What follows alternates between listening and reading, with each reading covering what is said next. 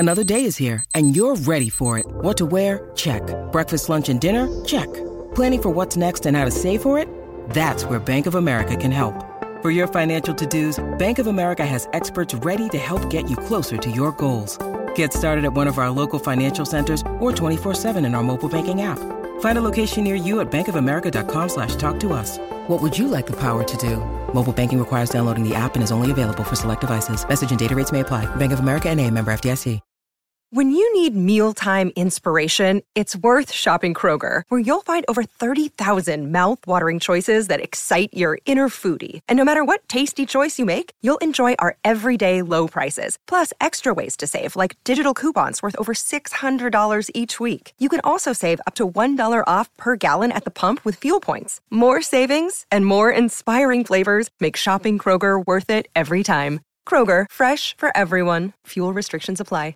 With threats to our nation waiting around every corner, adaptability is more important than ever. When conditions change without notice, quick strategic thinking is crucial. And with obstacles consistently impending, determination is essential in overcoming them. It's this willingness, decisiveness, and resilience that sets Marines apart. With our fighting spirit, we don't just fight battles, we win them. Marines are the constant our nation counts on to fight the unknown. And through adaptable problem solving, we do just that. Learn more at marines.com. Jones! Barden! He's got it! England have won the World Cup by the barest of margins! Stokes flashes it away through the covers for 4, and England have won the match. Hello and welcome to the Analyst Inside Cricket. It's a lovely evening at the Ageas Bowl, and particularly a lovely evening if you're a Kiwi, because the land of the long white cloud are the inaugural champions of the World Test Championship, and deservedly so, really. An emphatic 8-wicket victory, which actually, Simon, for quite a long time, even today, you weren't certain of. But in fact, in the end, there was a feeling of inevitability about it, actually. Yeah, it was really bizarre watching the Kiwis sort of dancing their changing room at the end, because they knew they were going to win for about the last 3/4 an hour or so. But amazing on this final day, and we were talking this time yesterday, probably going to be a draw. And as it turned out, New Zealand rather cantered to victory. They had 7 overs left when Ross Taylor, it felt rather appropriate that Taylor hit the winning runs when Ross Taylor hit the boundary that took New Zealand home by 8 wickets. So an emphatic victory in the end. India well beaten. And in a way they were it was like an arm wrestle. It was a real tussle. But you said it was boa constrictor cricket. Well, there was some boa constrictor cricket yesterday, and there was some arm wrestle. The snake kind of lay down in the end, didn't it, and died rather limply actually in India in the end. Yeah, they did. I mean, the wicket of Kohli was crucial, wasn't it? In the first half an hour, he came out yesterday. He was sort of bristling. He was confident. He was positive. And then they got him out 25 minutes into the day's play. And from there, New Zealand gradually, inexorably took control of the match. They were the boa constrictors, actually, weren't they, on this final day? They squeezed the life out of this Indian side, a very good Indian side as well. And New Zealand, who only just qualified for the final, they only qualified for the final because Australia's slow over rate had points deducted. That's the only reason they qualified. Well, not the only reason. They obviously won some matches as well, but Australia would have qualified without a slow over rate. And here they are, the first World Test champions, past 6 o'clock on the 6th day of this Test match. We got there in the end. I mean, you said right at the start it was going to be a positive outcome to this game. Well, I also said, and I'm going to cut this in, that actually when we had this debate about who was going to win this championship match, and we had Simon Doull and Dinesh Karthik on our virtual cricket club. And Simon Doull, when asked, said, oh, well, the land of 1.3 billion people are going to win this. And I said, rubbish. It's your time. And absolutely, it is New Zealand's time. And it's been proved by this result. And I'd just like to say a little bit of credit to the staff at the Cricketer magazine, because I convinced them to create our new issue around New Zealand cricket, partly because they'd just beaten England and given them a good old hiding in that short Test series. But I suppose I had a bit of a hunch that they might do better in this final match than perhaps a lot of people did. New Zealanders anyway like to sort of preach the underdog kind of philosophy. And I just thought, the way they're playing not only cricket but rugby as well. Clearly, the All Blacks are the blueprint for how to run a sporting operation. You can hear all the fireworks, by the way, in the background to celebrate their victory. We're just overlooking the ground where all the celebrations are going on and the pyrotechnics are happening. I just felt that New Zealand it was their time to win this tournament and this final match. And so our front cover of the new cricketer issue says New Zealand New Model Army, and it's out tomorrow. Yeah. Well, there's no need to cut it in, Yoz, your prediction. I vouch for it. I remember it. You were very clear. I said I thought India, were all round the better side. Didn't necessarily mean they were going to win, but I felt they were the all round better side with sort of more general talent than New Zealand. But New Zealand played magnificently over the days that we had here, and it was truncated, the weather. I think they won a good toss, didn't they? Yeah. And also I think they had the better side for the conditions. Yeah. I think the fact they had 5 pace bowlers, and that really helped them. They could keep that pressure up on India the whole time. India had 3 and 2, and I think there were times, actually, especially in New Zealand's first innings, when they were crying out for a fourth seamer, and they didn't have it. And that the balance of their side didn't allow them to have it. And it's probably going to be. It might well be. Who knows? It might well be an issue going forward into the England series as well. There are times when they'd love four seamers to keep the pressure on, but they won't be able to do so. Yeah, and they had 2 key men. Particularly for these conditions, but I think going forward one of them will be hugely influential. Of course, Kyle Jameson, the man of the match, deservedly, for his 7 wickets and also his runs, and Tim Southee, an old-fashioned style swing bowler, and that was ideal for these conditions because he was able to just pitch the ball a little bit fuller than most of the Indian bowlers, who are sort of more back-of-the-length bowlers. But Jameson was the key crucial difference, partly because of his height. And the interesting stat that came out sort of towards the end of about the 3rd day was that both Kohli and Pujara, which is the sort of engine room of the Indian batting order, struggle a bit more against tall bowlers. Their batting average is at least 10 runs lower against tall bowlers like Jameson than any others. And also, actually, Jameson kept a very good control on the Indian batting, only conceding 1.3 runs and over in the match, as well as the 7 wickets he took. Those 2 key wickets he took this morning, Kohli and Pujara, classic wickets of about a man with height and accuracy, just a little bit of extra lift causing those batsmen discomfort, and that destabilised India's second innings, and they really only mustered 170 odd in the end, which was never going to really seriously tax the New Zealand second innings. But also, just one other thing, Jameson's batting, very useful, 20 odd runs in that first innings for New Zealand, and Southee as well, a very valuable a few runs down the order, which India couldn't match. Yeah, and it got them going as well. It got the New Zealand innings going, because it had been in slow motion for most of it. And those 2, Southee and Jameson, it got some momentum, some forward momentum, got that very useful 32-run lead. I mean, Jameson's figures are incredible. 46 overs, 22 maidens, 7 for 61. I know it was a pitch, that was in which it was difficult to score. Andy Zaltzman came up with the stat that those are the most economical figures in a test match in England, match figures of someone who's bowled 20 overs or more since 1994. So the most economical bowling in England in a test for 27 years. And what a time to produce it in one of the ultimate test, as it was described, one of the biggest test matches in history, the first match of the World Test Championship. And of course, Jameson as well today. I mean, the game could have finished much earlier. Jameson also found the edge of Pant's bat, and Tim Southee at second slip dropped the catch. And I know you were not upset, but you were questioning whether Southee should have been in that slip cordon. Well, very much so, because basically Tom Latham has caught faultlessly during this summer in England, and also I don't like a fast bowler who is actually bowling at the time from the other end, stroke going into that key second slip position. I think why not? Just because it's tiring. I mean, bowling takes it out of you, fast bowling, and you need to rest in between overs.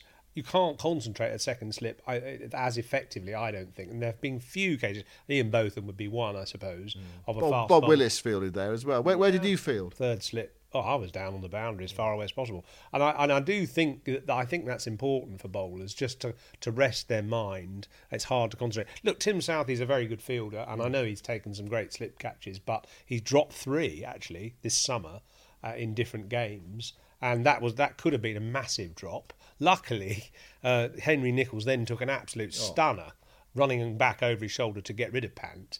But that was their one sort of mistake, probably, that New Zealand made today, was that putting Southey into second slip, a really key position. But going back to Jameson, you know what was so impressive about him, and I've been watching him now, probably like you, for the last few months, and he's improved every game. You know, even at Lords, I thought, yeah, he looks all right against England, but there's room for improvement. But here, you know, he was bowling that relentless line that you'd identify or associate with people like Courtney Walsh and Curtly Ambrose, bashing away at just short of a leg, but able also to pitch the odd one a bit fuller and getting the swing and just never letting the batsman get away. Absolutely superb. Here's another stat. Talking about not letting the batsman get away. He bowled in this second innings 24 overs and he did not concede a single boundary. I mean, that is amazing, isn't it? Yeah, no, absolutely right. The pitch probably played into his hands a little bit because it did have that bit of extra bounce. I think great credit to the ground staff, actually, because I thought that pitch there was only 250s in the game. Well, you know, maybe it was a little bit too much in the bowler's favour, but that was largely due to the overhead conditions. And today it played pretty well until Bumrah got one to lift into Ross Taylor's head.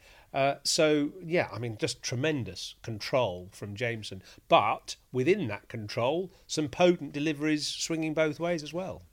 We've rather tossed away Henry Nicholls' catch. I mean, I know you said it was an excellent catch, but I think we should just dwell on it a little bit more because it was at quite an important stage of the day, because I think there was a scenario. New Zealand won with 7 overs to spare and they won by 8 wickets and it looks comfortable, but I think there was a scenario that if India had got another 40 runs, obviously that would have extended the game, but it would have, I mean, it was quite tough for New Zealand to start with, and they battled away, but because they only had to chase 139, you know, you knew that eventually the pressure was going to release a little bit.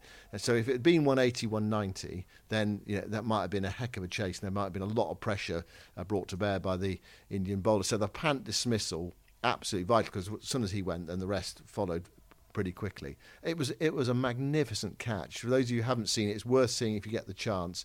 But in a strange way, I'm not sure if TV necessarily does it justice. You almost have to... We tried to, actually, because we put a line on it to show how far he ran, 40 metres. Right. But and obviously all the different cameras, but 38 cameras covering this game, by the way. But I mean, one of them sort of did get the kind of the run back that Nicholls had to do, and trying to judge the ball as it was coming over his shoulder out of a blue sky, and then he had to sort of adjust at the end and take it just in front of or just off the ground to his right. So he had to sort of move his hands quite significantly to the right from the original position, because the ball tends to, those sort of top edges tend to swing and swerve at the end. Yeah, what I was going to say was, I mean, well done to TV for all those 39 cameras. That's great to show the degree of difficulty, and of course you can now with so many cameras, and also. I don't think it does actually show the degree of difficulty, though, really. But you know, we tried our best. Yeah, I think the point I was going to make is to be on the ground as a spectator. You really appreciated it. I mean, I was watching it from the balcony of my hotel room, and I had a really good view. You could see the ball steepling into the sky. And as I watched it, I thought, my money's on the ball. My money's on the ball. My money's on the ball. My money's on the ball. What a catch! You know, it was that sort of feeling. You know, it was one of those. You think he's not going to get this. And later on, there was another one like that, wasn't there? When Ross Taylor went for a big hit and got a top edge, and the money was on the ball, but that was Bumrah underneath it, and I don't think he ever laid a hand on it. Yeah. And that, you know, those catches probably go down more often than they're taken. Yeah. Those really difficult ones over your shoulder, running back, the ball spinning in the air, and going away from you all the time. What was this a triumph for? Was it also a triumph for New Zealand's preparation? I mean, they did come to England and they played 2 Test matches. They were ready for this game. Although lots of times these days we see players having to go straight into international cricket with very little preparation and doing perfectly okay because they're sort of used to it now. Do you think New Zealand came into this game just a bit better prepared than India, and the conditions suited them? Or is it I mean, is that too simplistic? They not just on the day or over the 6 days, they just outplayed India. They're a very fine side, and they just outplayed a decent Indian side. No, I think that the first thing that you said is probably right. I think they were a bit better prepared. I don't think that was India's fault. I think New Zealand just had the benefit of those 2 test matches against England, and they were a slightly better equipped side, bowling-wise particularly, to utilise these conditions. But for New Zealand generally, it's a triumph of teamwork. It's a triumph of a squad as well, with players able to come in, the likes of someone like Matt Henry, able to come in and bowl superbly in that 1 test match at Edgbaston, and now be on the reserve bench again. And just the different bowlers for different situations. I mean, someone like Neil Wagner, what a tremendous cricketer, not only actually with the ball, but, diving around in the field and his aggression and the way he got to Jadeja's wicket today. They couldn't get the man out with the normal sort of orthodox method, so he went round the wicket and tried loads of bouncers and some. It takes a lot out of someone to keep thrashing the ball into the middle of the wicket and get it around chest high. He was doing it to Pant as well, and in the end it worked. He got one just a little bit more offside, and Jadeja, uncertain whether to play or leave, got the edge. And that could have been, that was probably almost as crucial a wicket as the Pant one, because Jadeja could have done some damage. So it's just all those guys. I mean, Ross Taylor at the end, gritting it out, gutsing it out when they'd lost those 2 early wickets to Ashwin. Kane Williamson, a 5-hour innings in that first innings of New Zealand, just to kind of try and absorb the Indian bowlers' sting and grind them down. I mean, virtually every player you could highlight had some kind of contribution.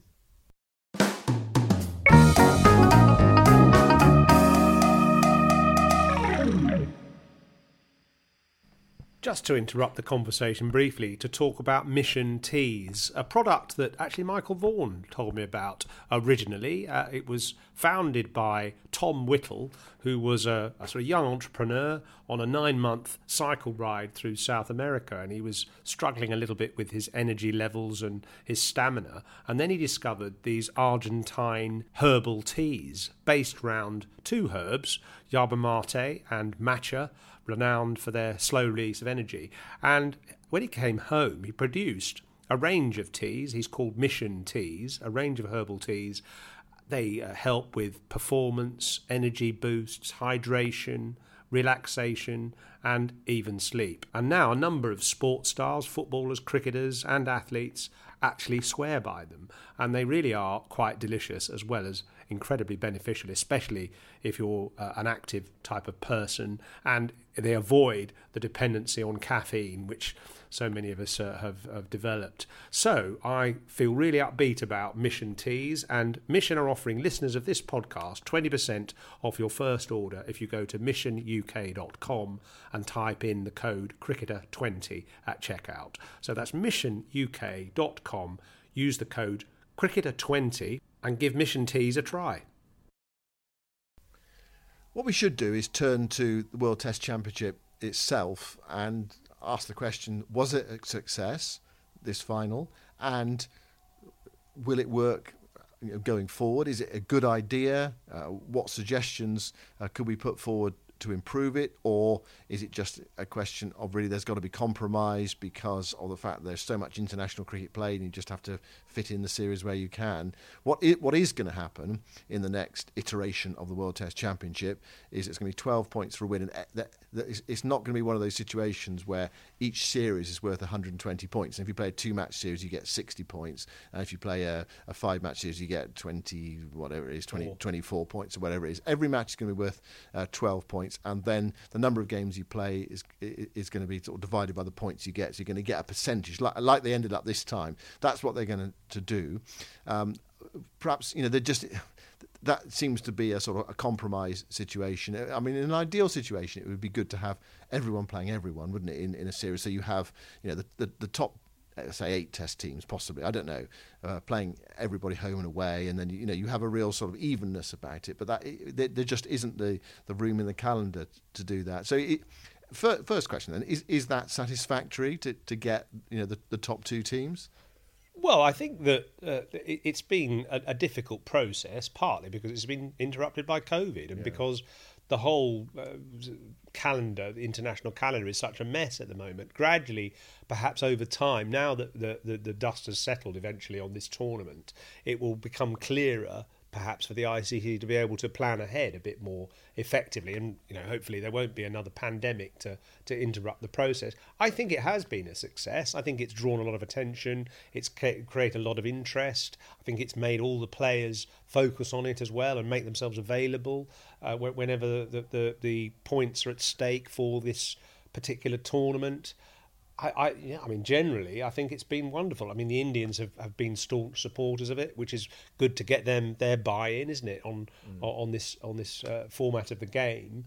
I like the idea of points per match, and I think that what you often find in 3-match series is say one team takes a 2-0 lead, that makes the third match almost irrelevant. Well, now it's not irrelevant because you can still win points for the championship. So. Yeah, I think it's great. I mean, I'm sure there'll be some tinkering, but the main concept I love. What about you? Yeah, no, I think it's really good. I mean, I'm not saying it's perfect. I'm not by any means. But I like the idea of a World Test Championship. I also quite like the idea of a one-off match as well. Some people were saying that Ravi Shastri was saying there should be a best of 3, and possibly in an ideal world. But I think there's something about on the day, and that's what finals are. England dominated white ball cricket, ODI cricket, didn't they? But actually, what it came down to in the end was those big moments on the day, and it's the same with tournament football, isn't it? You can say, oh yeah, we were unlucky. This and that happened, but on that day, on that night, or that afternoon, can you come up with the goods on that afternoon? So I quite like that. The weather situation in a one-off match is an issue. I saw a suggestion from Mark Taylor, the former Australia captain, saying that perhaps we could have a timeless final, but with the first innings restricted to 150 overs. I think his thinking there is one of the problems is that you could just it could be really boring because you could just bat on and on and on and on. And not try to score too quickly. And you want the final to be a bit of a spectacle as well. You want batters to be playing shots and to be exciting. I don't think you just want grinding. The conditions here, I think, made it a bit of a grinding match. So a limit on the first innings. I mean, that's a bit artificial, isn't it? It's not normal in Test cricket you'd have that. What about that suggestion? So a timeless final, but a limit on the number of overs you can bat in the first innings. I wouldn't have a timeless final. I'd have a 5-day final in the same format as all the other matches. And I think what they've done here, added a 6th day, maybe they should add 2 days extra just to make sure you get the 90 overs in per day, you get the total of whatever it is, 5 nines are 45, 450 in total. Make sure you get the 450 overs in. I wouldn't schedule it in June in England because, as we know, we've seen this rain this week. And last year in the World Cup, 2 years ago in the World Cup, it was raining in June and a few matches were washed out. So perhaps June isn't the best month for it. It should be a bit later. I know it's sunny now and it was sunny last week, but June is a bit of a lottery. Yeah. So if it's going to be in England again, which it's likely to be, and it's apparently going to be at Lord's, then it needs to be in July to me. Yeah, well, the problem with playing in England is you can never predict the weather from one week to the next. So I think June, July, August, any of those times are fine because those are it's generally warmer then. And if you are going to play it in England, I'd have it in the school holidays. As well, okay, yeah. So that we've got loads of kids can watch, and that raises more profile for the Test match format. Yeah, well, that's fine. But I mean, that's here though, isn't it? That's just in the UK that it's the school holidays. Around the world, you want to draw the worldwide audience as well. Sure. Yeah. So, and you've got time zone issues and things like that. So okay, I don't think you can be prescriptive about you don't hold it in June in England because we've had 2 weeks of glorious weather before the World Test Championship, put the stumps in the ground and it started to rain. The first day it started to rain. I mean, but we got through. So the extra day I think is that was good foresight actually to tack another day on. What about not holding it in England at all? What about going to India and holding it, or Australia? Definitely. Share it out. Yeah, I mean, why not? Like the World Cup, share it round and play in different conditions. Very, very important to do that, and make sure each country buys into to the, like, making it a festival of Test cricket. Absolutely right. So that would be great. But so would you hold it in say somewhere like South Africa where Test crowds are not very good, or West Indies where Test crowds are not very good? I think you have to encourage them to support it. You know, any Test country that's capable of putting this game on, I would absolutely say, in the same way as the World Cup, I would say they deserve to have a go. And you look at the teams who are playing in the World Test Championship. Is there a bit of a two-division situation, though, where you've got England, Australia, New Zealand and India, and then sort of the rest? So realistically, you're only going to get two of those four in the final, or is it just goes in cycles and teams teams wane and teams rise? Yeah, West Indies, you never know.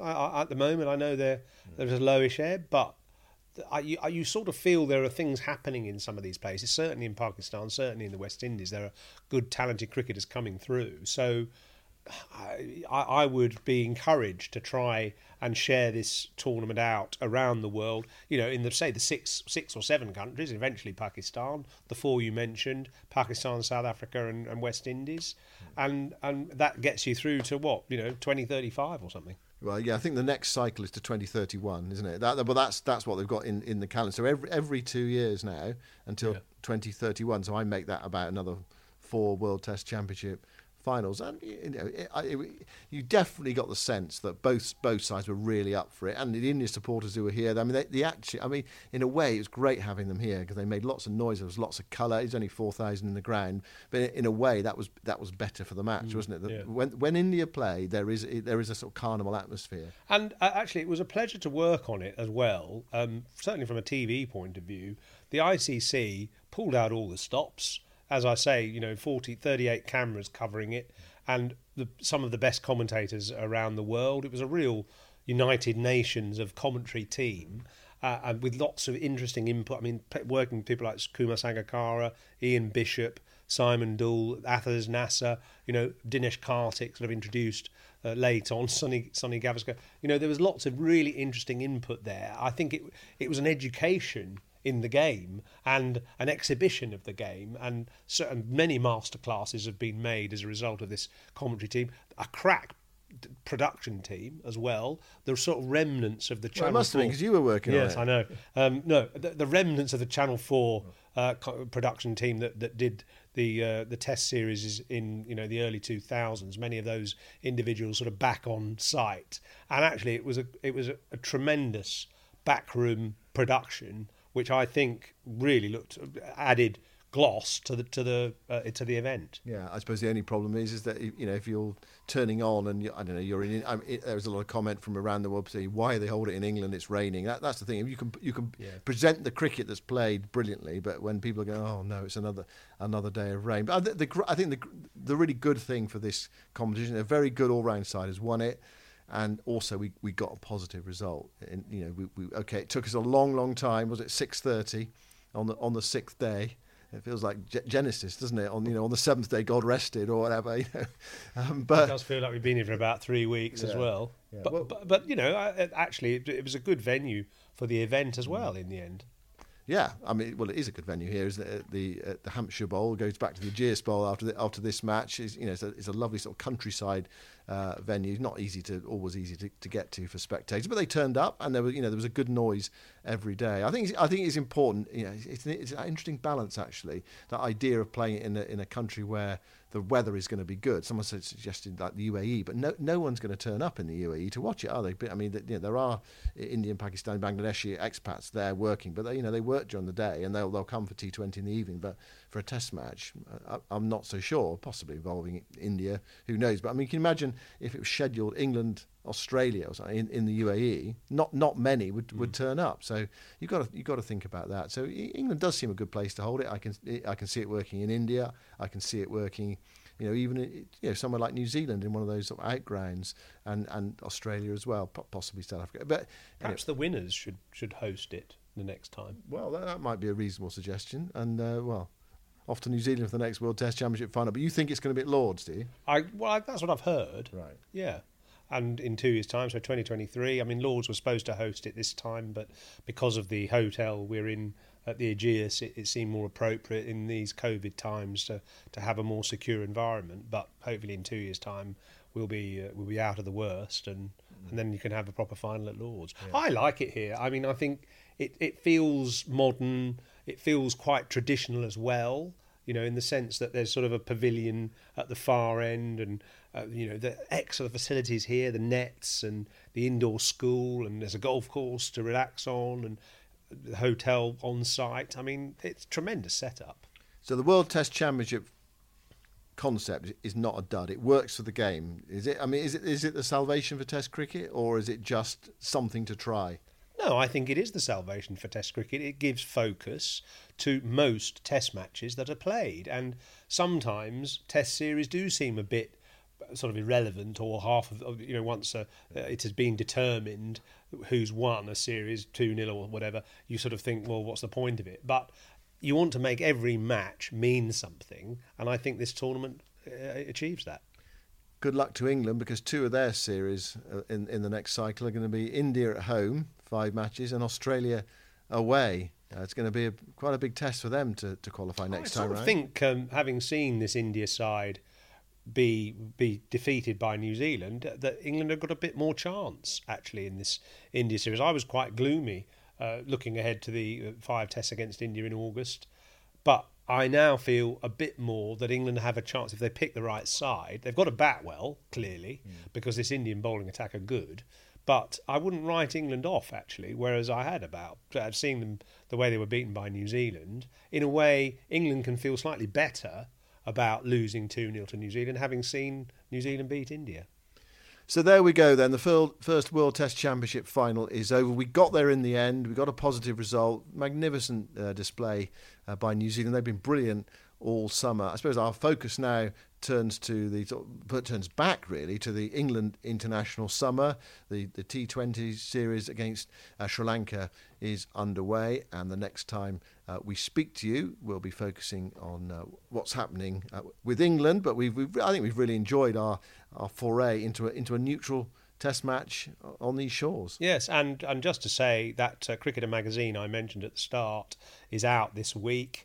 It's a real packed magazine full of fascinating stuff, including a big feature on what makes New Zealand sport so successful and elite, almost like the new model for international sport that Australia used to be, which will really anger the Aussies, of course. So you can pick that up by going to www.thecricketer.com/subscribe. There's a special offer at the moment, and please buy it, because we've put a lot of effort into it and there's some good stuff in there. Just imagine the Aussies seething tonight, looking at New Zealand thinking, they had our final place. If only we bowled our overs quicker. And we beat them 3-0 at home, and they thrashed them 3-0 at home when they came to us a year or so ago. Well, so our message to the Aussies is, hurry up. Get through your overs, you idiots. Thanks very much for listening. Well played, New Zealand. Goodbye for now.